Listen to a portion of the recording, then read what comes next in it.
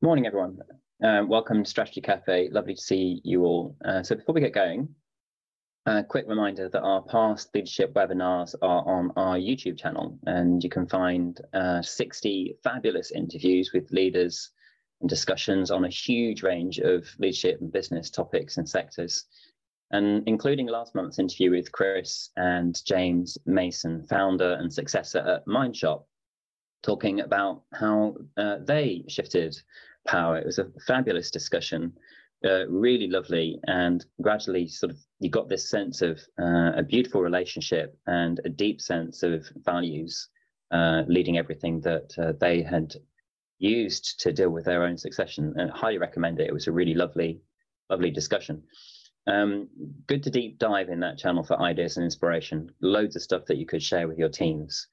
So following on from Chris and James's session, today we want to dive deeper into this key issue at the heart of succession, which is the handover of power. Often succession gets talked about in terms of structure and governance and process, and we are going to touch on that. But fundamentally today we're going to be talking about the human factor and the dynamic that is at the heart of this changeover in power. So hopefully you'll find this interesting.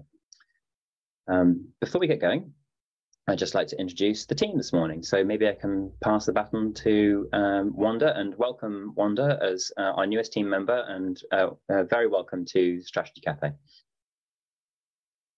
Good morning, everybody. What a wonderful treat to be here this morning with you all. And thank you, Nick, for the very warm welcome. It's been a wonderful month and a bit. I've really loved my time with Alembic so far, and I'm an organizational psychologist. I've been in the field for in excess of 25 years, working with founders and funders and helping them through all different kinds of iterations, including exits and new CEOs and succession and all different kinds of things. And that's a little bit about me, and I'm going to pass back to you. Very welcome. And Barbara. Hello, everyone. I'm a senior strategy facilitator and coach at Alembic, and my background is management consulting, transformation and change, and I blend that with coaching and facilitation to support our clients and their teams to go through transition process, change, and succeed in what they want to. And I'm really happy to be here today. Morning, Barbara. And Matt. Morning, everybody. For those of you that don't know me, I'm Matt, one of the senior strategy facilitators and coaches at Alembic. My background is in healthcare, strategy, and operations. When I was young and fresh-faced, like my picture there. These days, I work with leaders across the UK in any sector to solve some of their trickiest issues through facilitation and coaching. Welcome, Matt. And for those of you who don't know me, I'm Nick Makey. I'm the founder and managing director here at Alembic, also a coach and facilitator. Right, so let's get going. We thought we'd start by sharing a poll, and so there's multiple choice on this poll. You can select many items, and we just wanted to get a feel for, with you, with your clients, with your business, with your experience in your family, what have you experienced? So just tick anything that's relevant, really. Okay, so interesting. We've got 4 votes for hired the wrong person. So I do feel that's quite a common experience, and a couple for external and 1 for internal. Thank you very much. Let's get into the webinar. I want to just kick it off with some sort of framing remarks, really. We like to think of succession as a transitional phase. It's a nice way of grabbing this period of handover of power. In our experience, there's no one version of this. Every client seems to have a novel approach, and perhaps that's because the business context is slightly different. Certainly the people context is going to be slightly different, and then the personalities will have an effect. So there's no one way. All we really experience is variation in this. Variation in the time length, variation in the process, variation in issues, etc. But there are some commonalities, and one of them is caused by this idea of it being a transitional phase. once it gets started, it kicks off a period of uncertainty. And during that uncertainty, everyone kind of knows that at some point, power or authority is going to have to move from one or two people where it's resided for a long time and is deeply habitual to somebody else, who people need to get used to. And there are so many different ways of doing that, and it's such a difficult thing to do that it creates huge ambiguity for a period of time, and that heightens nerves, anxiety, creates a more heated environment, and drives some of the emotional difficulty that people experience. So it's incredibly difficult, and it's very, very important to everybody, and that again just sort of heightens the tension. And for all the governance, process, support, etc., that you can go through, in our experience, pretty commonly it can come down to really subtle communication differences, maybe differences in values, subtle differences in values, in beliefs, in traits and personality between the people who are most heavily involved in the succession. And that's often where it found us. So with that opening, I'm going to hand over to Matt. He's going to kick us off with some conversation around process and governance. Thank you, Nick. Really to build on what Nick has said there in the introduction, we find that when people think about succession, generally the first kind of things which come to mind are focused around things like maintaining business as usual, practical things like recruitment or handover.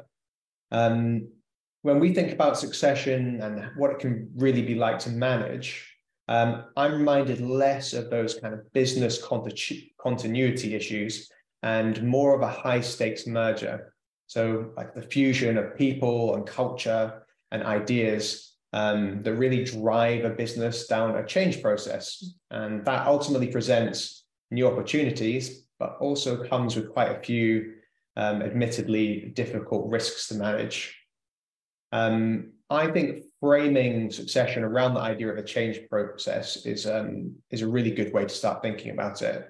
It brings up the idea there will be a process to work through up and above the practical issues like finding a new leader for the business. And in fact, it can be these other issues that are harder to manage, things like cultural fit or how the transition of power is going to work, for example. We all probably know how difficult change process can be. Most people have been through some kind of change process. And this kind of process can have an added ingredient, which makes it a little bit trickier to manage, which is a highly emotionally charged environment. It's not completely unique in this way because other change processes can have that as well. But for one reason or another, it's part of the process can be quite underestimated. One of the biggest blunders is actually not governing succession like a change initiative. So this means having a good process with adequate governance in the right places to keep everything on track. So the process needs to be well defined, it needs to be flexible, it needs to be iterative, and importantly, it needs to include a focus on the human factor, which Nick touched on. This means finding a reliable mechanism to check in on how people are feeling, to gather some feedback. You need to give a bit of space to have debate amongst the team, and you need to start working towards really building buy-in.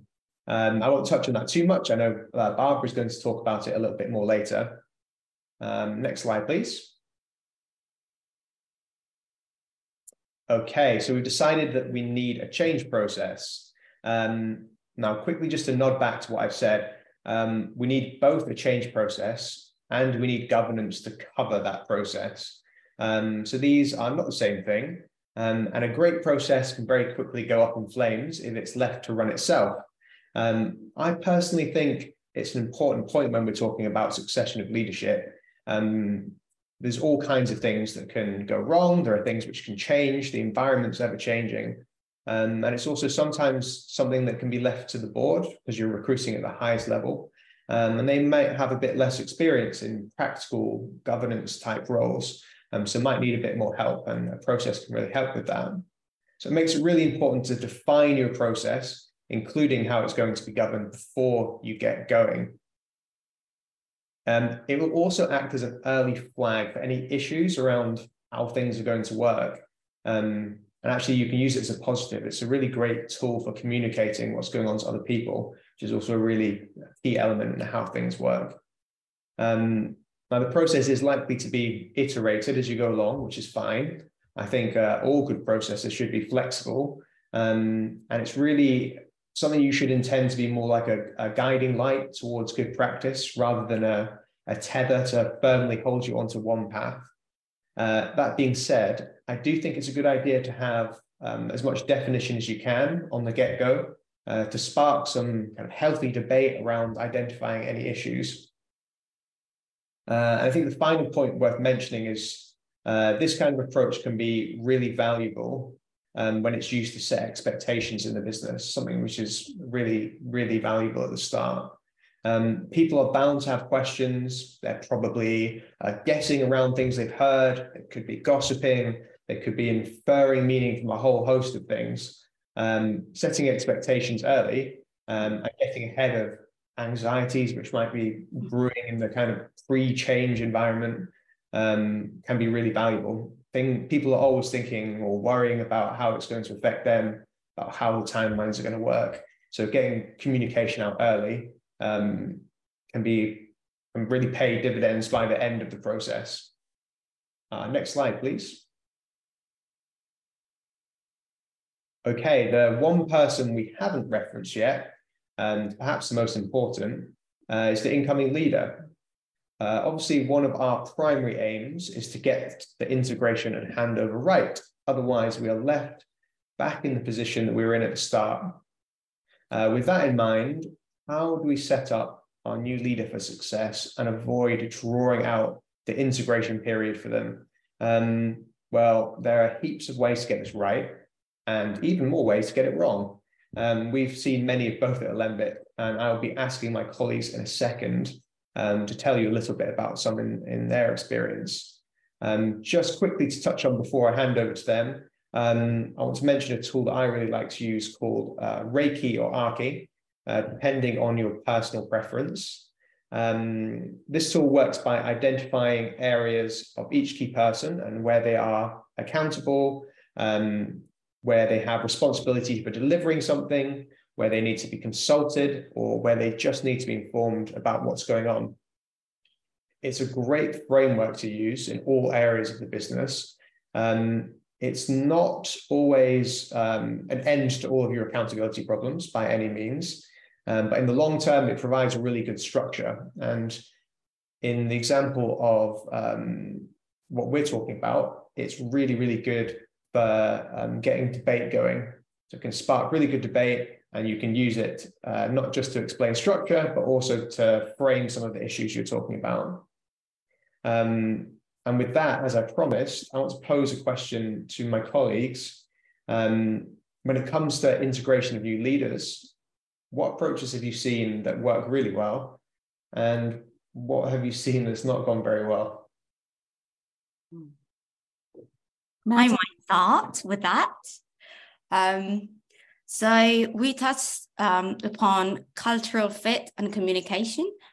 So I've seen new CEOs joining a company and immediately going out to teams and senior leaders and spending time on the ground and sitting with the people, literally at lunch or in different offices, and managing that communication anxiety very well.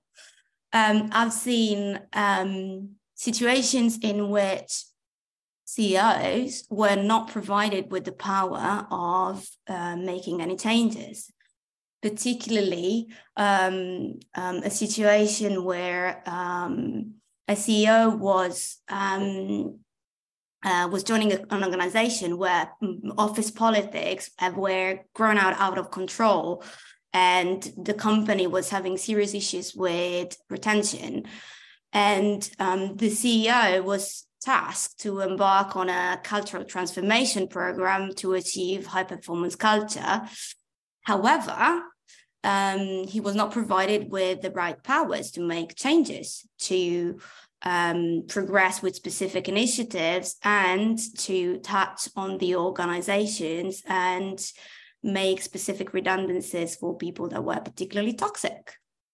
So he could not make the changes that were needed and therefore failed.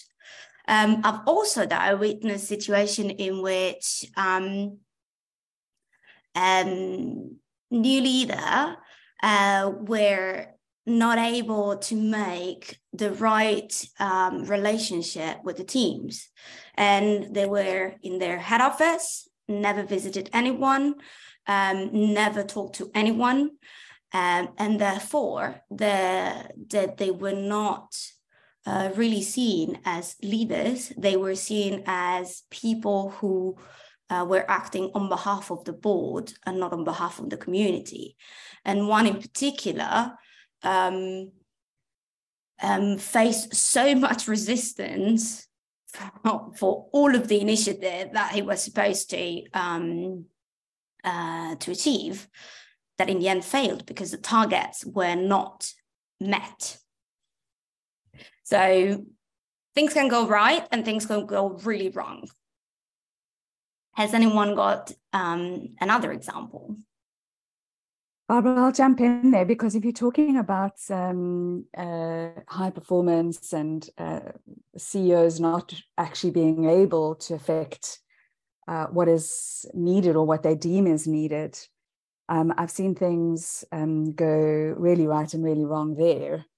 And I think a lot of it comes down to what Matt talked about, and that is really around setting these expectations, right? What do we expect from the senior leadership team? What do we expect? What does the board expect of the new CEO? And being really clear about that. Where I've seen something go really wrong is where the board has set very clear expectations for an incoming CEO, but where they have been entirely financially explicit. So they've only been, these are the targets we want you to reach. And anybody can reach any targets, provided that they're willing to do it at any cost. So I think, where I've seen it fall horribly wrong is where the CEO has become entirely focused on meeting those financial targets and expectations that have been set by the board, because those are the only targets and expectations that have been set by the board. So I think that for incoming CEOs, it's really important to be really clear about all of the expectations, including how we lead, what's important for us as an organization, what are we looking to grow, what are those boundaries in terms of, how do we balance delivery with the people aspects. So that would be one example that I can think of where it's gone horribly wrong. Of course, there are millions and millions more, but I think that's a big one where the board focuses a lot on finance. Can I jump in with an example? Yeah, so taking it, I think great examples. So problems can come from all sorts of directions. I wanted just to share one, just from my experience, which takes it much more into the interpersonal dynamic. So this is handover of power, where the previous managing director became the chair, and now the ex-managing director is the chair of the incoming managing director who's promoted. So that's the scenario. It's a real example, and it's been talked about for ages. There's a lot of consent around it, plenty of appropriate powers and structures, etc. So it should have gone right. It'll look great on paper. And these two had worked together for many years and seemed to have good chemistry. Upon transition, within 3 months, it absolutely fell apart. And it seemed to come down to the chair trying to do his job appropriately as chair and rein in what he thought was inappropriate responses to some of the contexts that were coming up from the incoming managing director. And I guess it's just that shift, right? So from earlier on, the way he would have experienced him was as a colleague and as a line report. And now suddenly he's experiencing him as the person with all lines of authority poking at him, everyone looking at him, and it clearly had an emotional impact on him and it changed his behavior. So in the first 3 to 6 months, Promoted CEOs can often be frazzled by the experience of suddenly being the one that has to call the shots, ultimately. And all their good practice can go a little bit out of the window. So I think the chair was just trying to rein this in, but over a particular issue, and the MD just locked horns. They ended up having a huge row, which spilled over into the board, and for all rational reasons, the board should have supported the chair. The chair was, in my view, probably right. But it came down to future versus the past. And the board decided to back the incoming MD and maybe didn't have the emotional intelligence to try and actually resolve the discussion. It became very binary because the argument had become very polarizing. So just, really super interesting example of how things that look great on paper just can fall apart in practice very quickly. Yeah. Thanks. That's really interesting and variable examples. It shows you, while we talk about frameworks, which are excellent and really good for planning and structure and can be used for early communication, having a bit of variability, flexibility is really important in how you manage your process, because you just don't know some of these things that are going to come up. So there's kind of two elements to it, and a good process in governance is just the starting point. Next slide, I think. So basically what we're saying here is that our collective experience teaches us that even tried and tested CEOs or very senior people who have been trained and prepared to lead the company can just fail because of this human factor. It just happens. It's so unpredictable. But what is it, this human factor that we were constantly mentioning? So at Alembic, we tend to look at it from three perspectives and three areas. And the relationship with these three areas is extremely important. And the first is, for the person that is coming to lead, is having an understanding and enough psychological flexibility and emotional intelligence to problem solve within the power dynamic. And that includes self-awareness, all of the different skills that are needed to lead, the engagement style, the communication, and all of that. Then we talk about understanding the business context and having enough of understanding of the business context to make sound decision. And the business context, again, contains a heap of things like culture of the organization, the values, the histories, the processes, the way the organization works. And then finally, the third area is the ability to create confidence within the team and the market so that the new CEOs can open up avenues for action. And again, this means all of the interpersonal relationship, but also all of the other two brought together.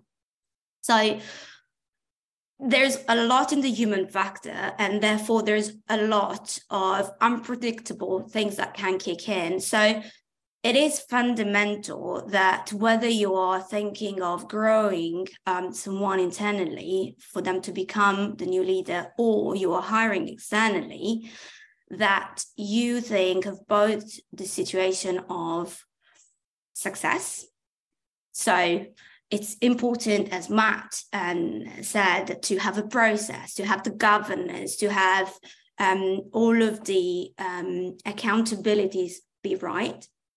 But it's even more fundamental to plan for things that go wrong, because it can happen, and the experience tells everyone that this happens a lot. So having a plan for when the ship is sinking is equally fundamental than ensuring that the new leader and the new CEO is set up for success. So plan for the what if the human factor kicks in. And one that is going to tell us a little bit more about what organization can do to plan for that scenario. Thank you so much, Barbara. So in thinking about the kinds of aspects that we maybe want to hold whilst we're thinking around the process and the governance that we want to put in place, I've come up with a little acronym and put this image on, which is this flock of birds. And maybe it's an image that you might want to recall whilst you're in your planning phases and going through your Gantt charts or Reiki charts and doing all of your planning. You might want to just subtly hold that picture and image at the back of your mind and reference against this acronym. And it may be helpful. The first is really around framing. And how do we frame this change? How do we frame this transitional period, both for the SLT and for the whole organization? So how do we ready the SLT and the whole organization in a way that creates safety for them? How do we normalize the change that is going to happen? So how do we normalize this feeling of one day it's really good, the next day I'm really struggling, and maybe doing that by facilitated sessions, taking people through the change curve and giving them a fundamental understanding of the change process and the emotional journey that's involved in the change process, and also realizing that ultimately there's this change that's going to happen at an organizational level, but that change is also a very personal journey, a very real felt experience for each human being involved in the organization. And how do we embrace and create space for that? Then how do we lean into our organizational values in framing of this transitional period and make the most of leaning into those values? Also looking at how can we embed or ensure that our culture is really codified into the organization and is made really clear both for the incoming CEO and for the rest of the organization. And that embedding or codifying of culture is something that's really, really, really critical because that really speaks to the fundamentals of how and why we do things here, right? So an example I was going to talk a little bit about was cultural inference and very simple things like, for example, a new CEO coming into an organization, and in his old culture, it was totally acceptable for him to bring his phone into those meetings. In this new cultural setting, we just don't bring phones into meetings, right? And the cultural inference that people make around that, he's constantly on his phone, he doesn't care, he's always distracted, he's never really present with us, he's not really interested. All of those inferences that people make from just a subtle little thing, those tiny things can have a really big impact. So how do we embed and codify how we do things and why we do things in a certain way here? How do we meet? How do we assess? How do we regard performance? All of those kinds of aspects. And we also know from a Gallup study that when employees strongly agree that leaders help them to see the impact that changes made today are going to have down the line, that those employees are 7.5 times more likely to feel connected to the company culture, right? So are we communicating what we expect and hope the impact of these changes is going to be for us? Because that's a really important aspect. So the first little dimension to maybe hold in awareness is this idea of framing. The second is really, are we listening? Have we set up listening systems in the organization? Are we listening truly to where people are at, how they are struggling, what they're struggling with? What will we look for? How are we integrating that into our one-on-ones? How will we know if we're signaling towards success or away from success for the CEO at any given point in time? And then how do we know really how people are dealing both with the change, but what their feelings are towards incoming CEOs, and also how they're dealing with the loss of outgoing CEOs? There's this period of of grief, of organizational grief, particularly if the CEO has been held in really high regard by the organization. And how do we deal with that? The third aspect is really around over-communicating. And the reason that I've said over-communicating as opposed to just communicating is because when we feel we're over-communicating, the reality is that the organization feels that we're just communicating enough.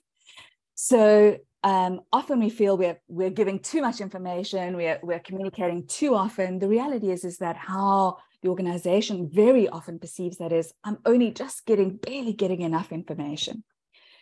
And we know that is linked, that leadership communication is linked to how people build capacity for resilience. So it's really, really important that we are over communicating. Are we gathering anonymous feedback?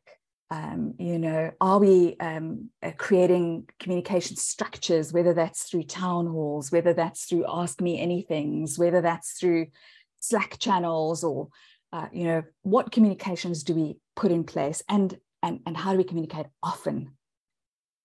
And then the last aspect is really this aspect around connection. How do we create, and Barbara touched on this beautifully, right? The CEO that's in meetings is present with teams. How do we create and deliberately create moments of connection, moments for people to connect with a new CEO, to balance these transactional aspects with these relational aspects? How do we create moments of support? Are there company days, special events? Even if the company is 100% remote or hybrid, there's things that we can do. Like, how do we could we create an online gaming evening where we just spend time together to really get to know one another and to really connect with one another as on a really human, fundamental human level?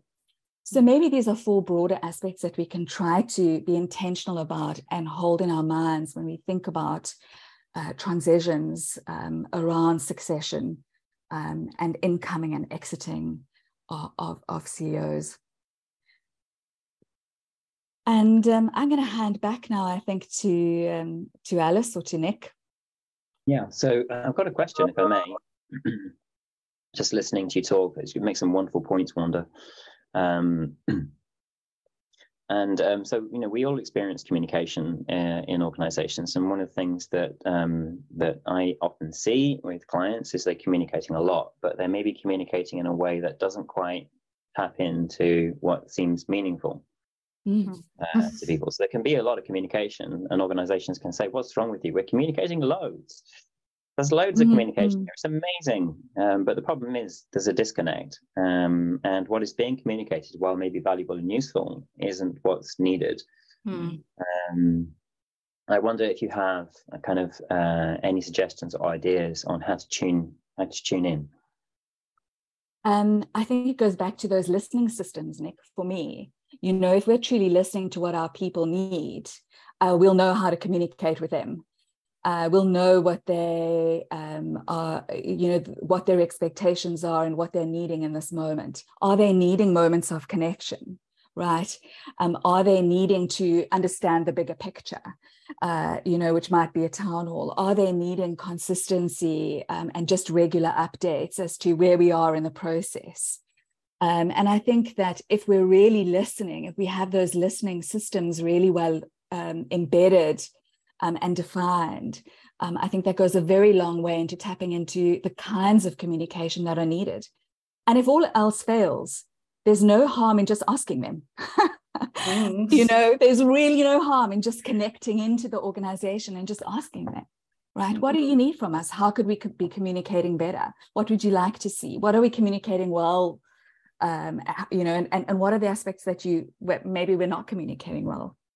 Barbara, you got something to add? Yeah, may I add something? Sometimes it's also really important to communicate the real message that you listen. Because what I've witnessed is that messages from the organization were not happy, not good enough, not safe, But those were very, very difficult messages for people, sometimes HR people who need to relay those information back to the top, to be communicated the way they were, which meant that what was really important, even if listened to, was not communicated back at the top in a way that it needed to be, and having the hard and difficult conversation. So I totally agree with you. It's important to listen.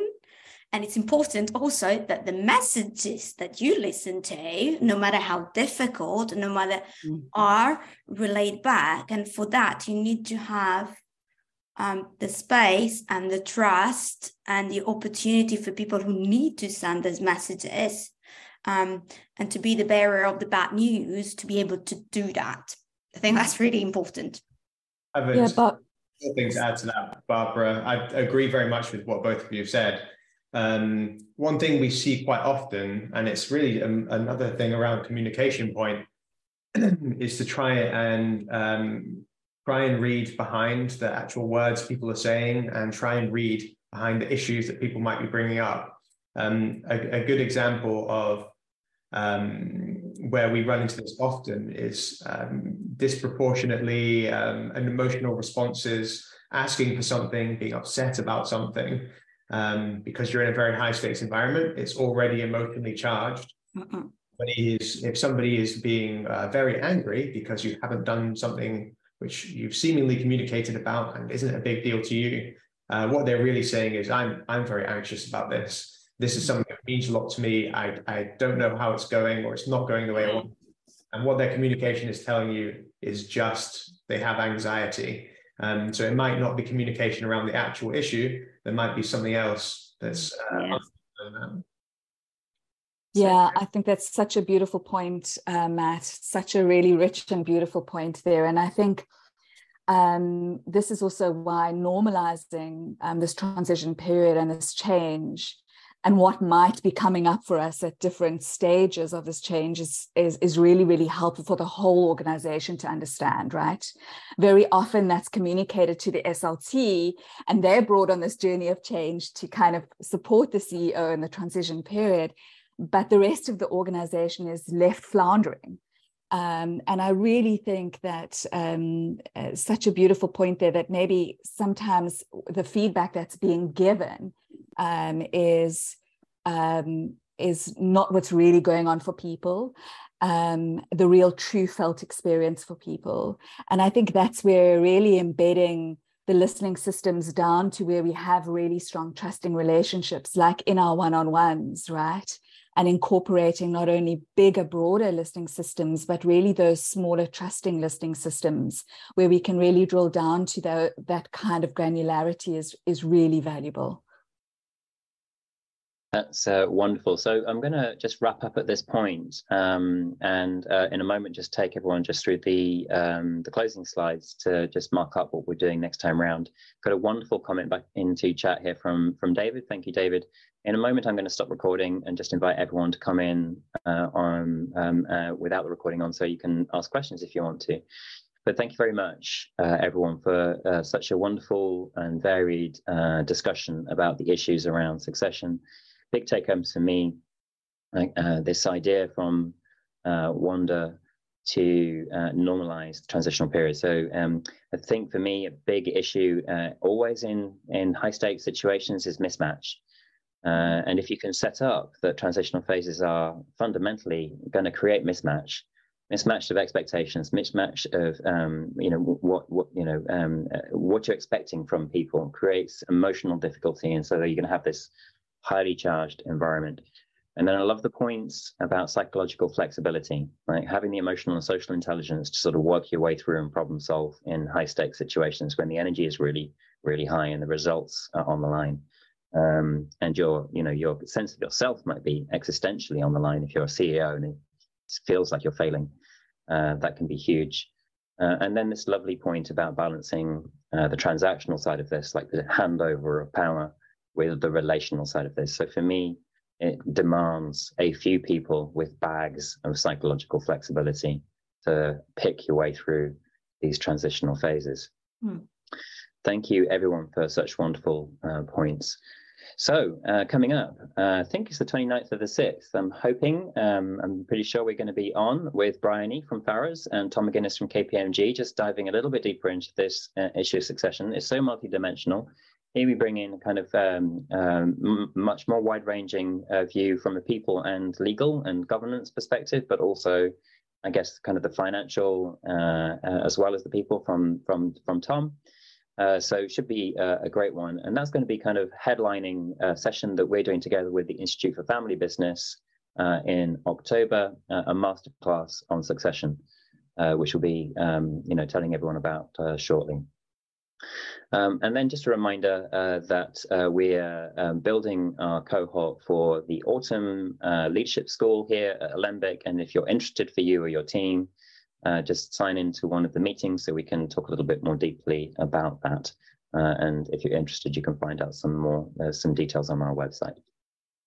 So I'm going to stop the recording there. And thank you, everybody, for joining us.